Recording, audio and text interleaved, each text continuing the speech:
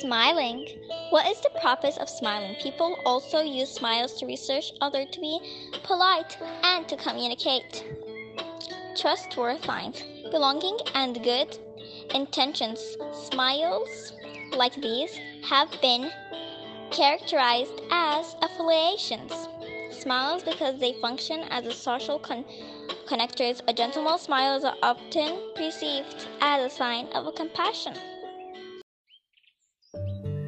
The difference between smiling and laughing. Smiles are most often connected to a positive experience, while laughing is related to something unexpected, but not necessarily positive.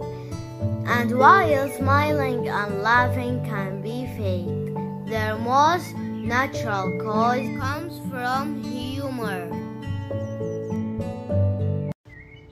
What does the smiley emoji mean?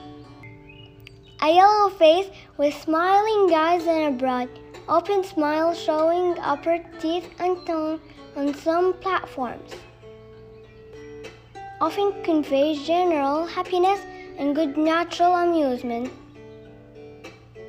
Similar to a grinning face but with taller, more excited eyes.